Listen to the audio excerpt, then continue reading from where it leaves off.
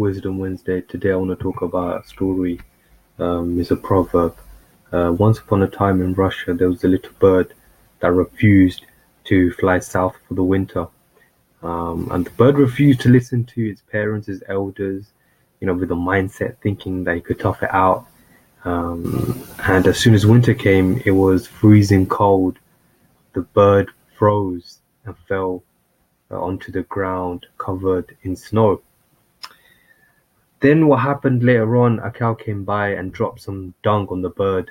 The pile of dung warmed up the bird and miraculously brought it back to life. It laid there all warm and happy and soon began to sing for joy. A passing cat heard the singing and took the bird out of the cow dung and ate it. You know, this is a short proverb, short story. And the moral of the story is don't discount experienced advice from people who care for your success.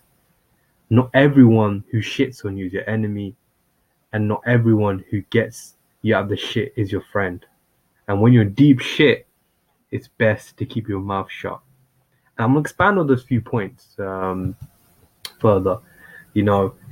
Like the first moral of the story was don't discount experience advice, because obviously people are going to tell you things that care for your success. They're going to give you solid foundation for advice, and it might come across as criticism.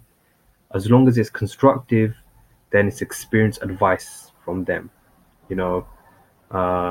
And also the people around you that care for your success. You have to be wary of that. Also, the second point, the moral of the story. The second moral of the story was not everyone who shits on you is your enemy. See, a lot of the time when people do criticize, isn't necessarily because they're your enemy. It's not necessarily because they want to hurt you. What they're doing is trying to make the best out of you from the worst situation. And that does not necessarily mean that they're your enemy. And it's very, very, very true.